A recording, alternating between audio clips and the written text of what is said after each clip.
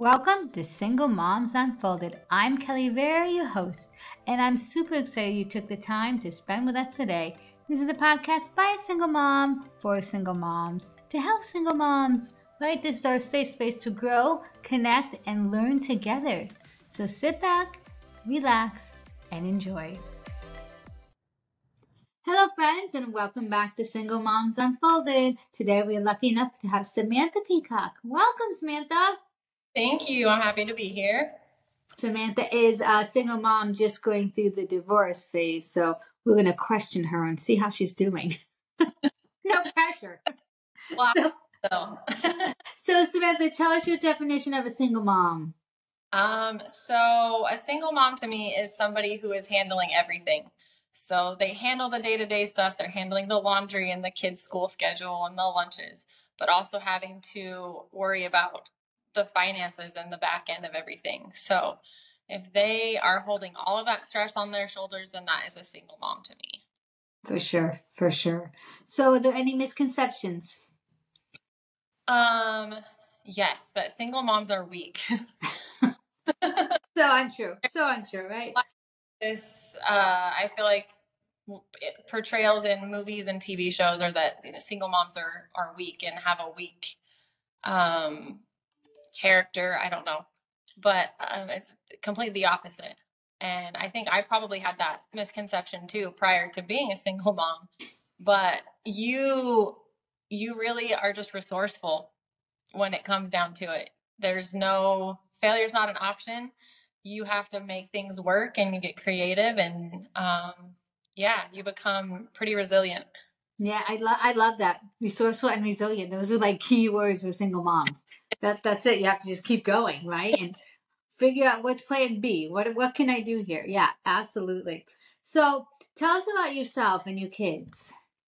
So I'm currently at school. I'm in the middle of a master's program for cardiac perfusion. And we're here in Detroit just for my program. No family, no help. But so we're here doing that. I've got 2 kids, my 7-year-old son and a 2-year-old daughter.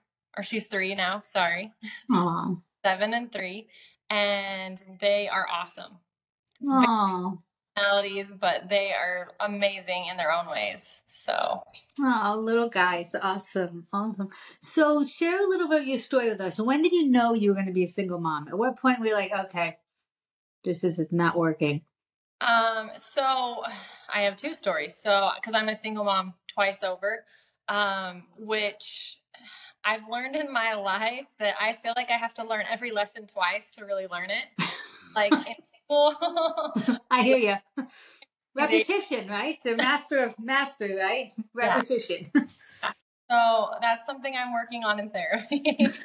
Learning the first time. So the first time was with my son's dad, and he's not a bad person. It just he wasn't ready when it came down to it, and my son was born. He was not ready for family commitment, parenthood. That was a terrifying time because everything was very new. I had no idea how I was going to do it, and then I did it. Right. So this time around, it is a little bit different. I'm confident in my ability to be a single mom, but now the separation part is a very different situation. It's a lot more contentious, and there's actual court battles and things like that going on. Vindictive behaviors I'm having to deal with every day. So just different lessons I'm learning from both situations. Right. And how are the kids doing all this? Because it's the hardest for them, right? It's it was okay, I thought, and I'm seeing as things are progressing, it's hard on them. The 7-year-old especially, he is really sensitive. He is so empathetic and just feels stuff going on, and he doesn't know how to do it, and he's trying to be supportive of me and maintain this relationship with his stepdad, and it's a whole thing I'm navigating, and I plan on them into therapy once everything settles. So Yeah, because he's probably grieving the loss too, the loss of, his family, he thought, and then, your daughter's still little, so that might be a little easier for her story. Okay, so tell me, like, what is your biggest struggles like right now? right now, emotionally and logistically. So emotionally, I'm having to handle my last month of my didactic coursework, preparing to go out on a year of clinicals. So I've got huge finals coming up, papers, my capstone to prepare for. I have to do all this onboarding stuff for the hospitals I'll be at. Mm-hmm. And that's just like the normal stress of your master's program. And then I'm also having to tag team with my lawyer whenever I have time and deal with the, like I said, vindictive and malicious behavior I'm dealing with at home. And yeah, I had to go to a conference 2 weeks ago now, and I came home and it was just like destruction. Right. Yeah, I'm trying to just breathe my way through it and know that the only way to the other side is to do it.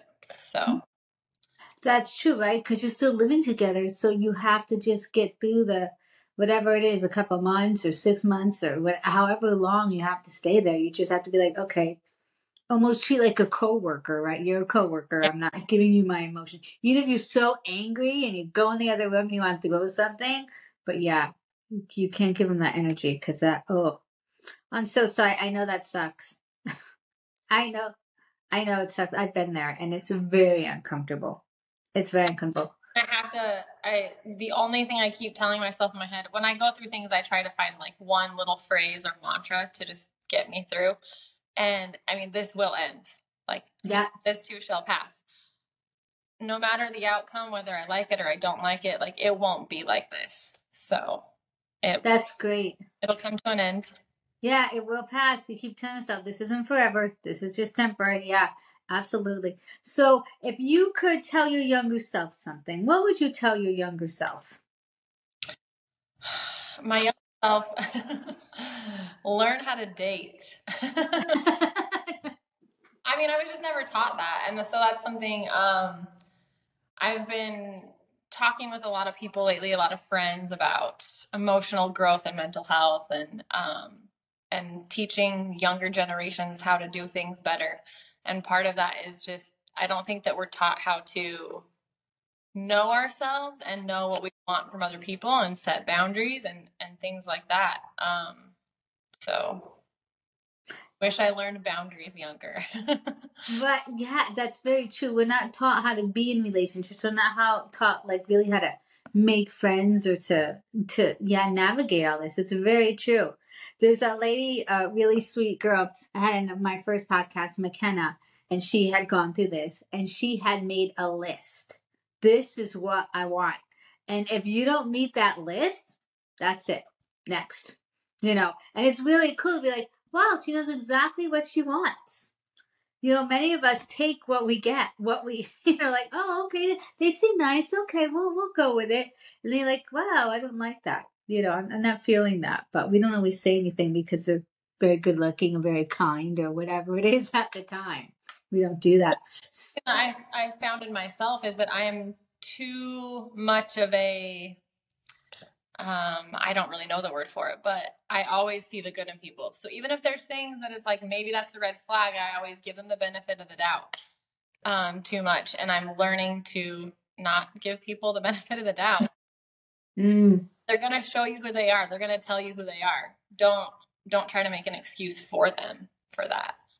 Right. This is it. It goes with friends too. And my family. I'm going through family growing pains too. Lots of stuff to unpack in therapy from my child. Right. So. But that's good that you're going to therapy and you're working on what you need to, right? You're not staying stuck. You're like, okay, this is not good for my mental health. Yeah. So how far do you think you've grown with this?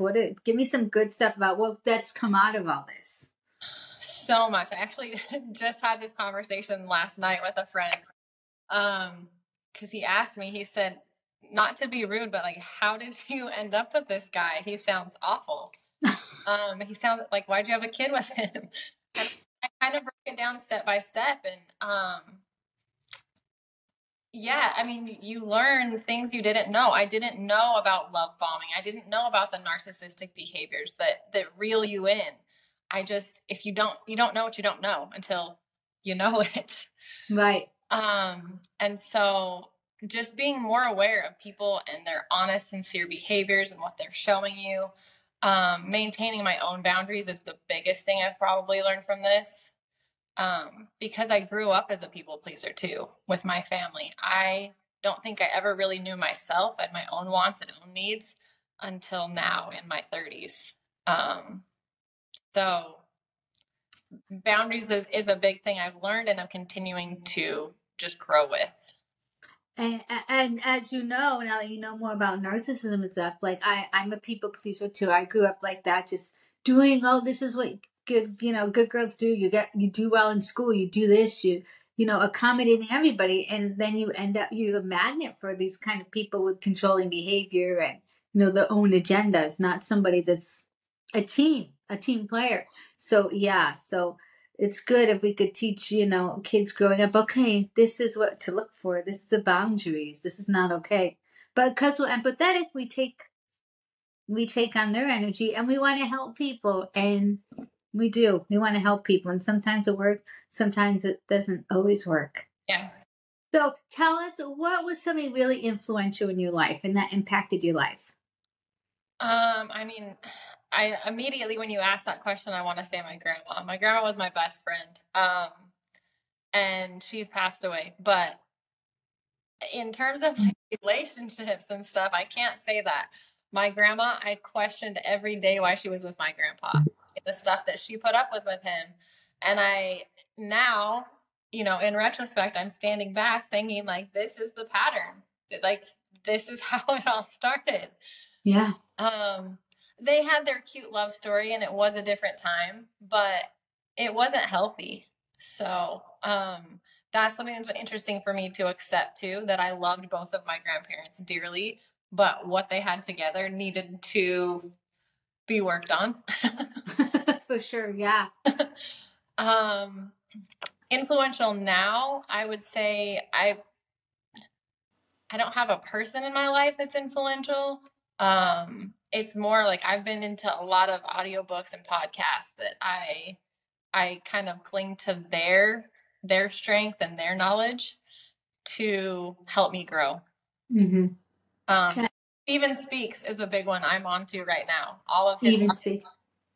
Okay. I'll have to check it out.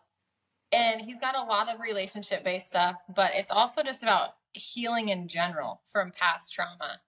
And he kind of breaks all of those common things that we hear that, everybody has pain and trauma. Well, he says, yes, everybody has it, but not everybody has to carry it with them forever.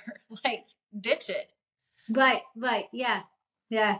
I've been going through some of his stuff, and that's been helpful. Oh, that's good.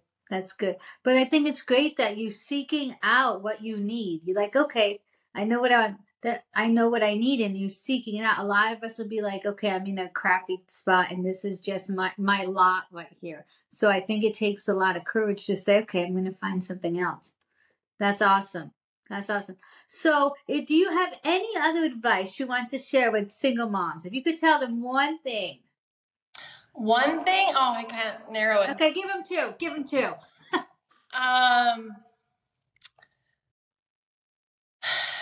Find a way to always enjoy your kids.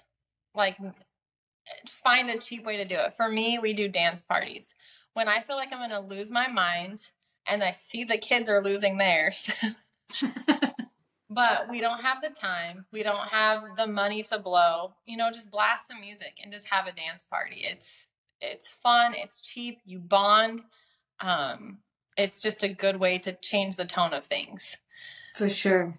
And then always find a way to take care of yourself too.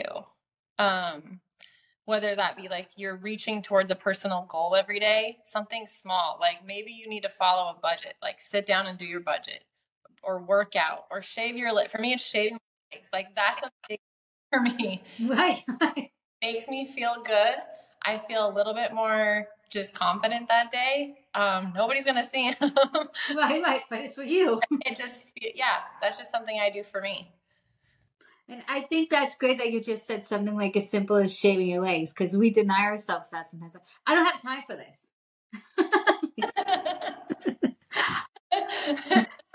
Samantha's light keeps going on, so she's kind of doing the wave to keep it on, but it's all good. Then she's going to start a dance party. Oh, well, Samantha, thank you so much for your time and energy today. We really appreciate it. Thank you for having me. I have enjoyed being here, and I hope I can help somebody.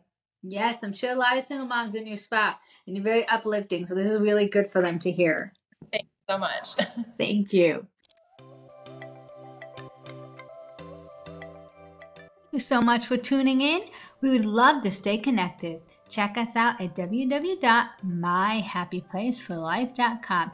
And while you're there, click on the services tab to check out our awesome coaching options. It's our mission to give single moms a shortcut to the life they want after divorce. You aren't alone and you do not have to take the long road. We can totally help.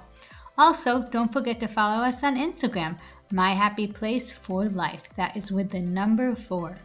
And if you want some free trainings, feel free to join our Facebook group, Happy Life 101 for Single Parents. Thank you so much for tuning in, and check back every Thursday for a new episode. Until then, remember you're smart, you're beautiful, and you got this.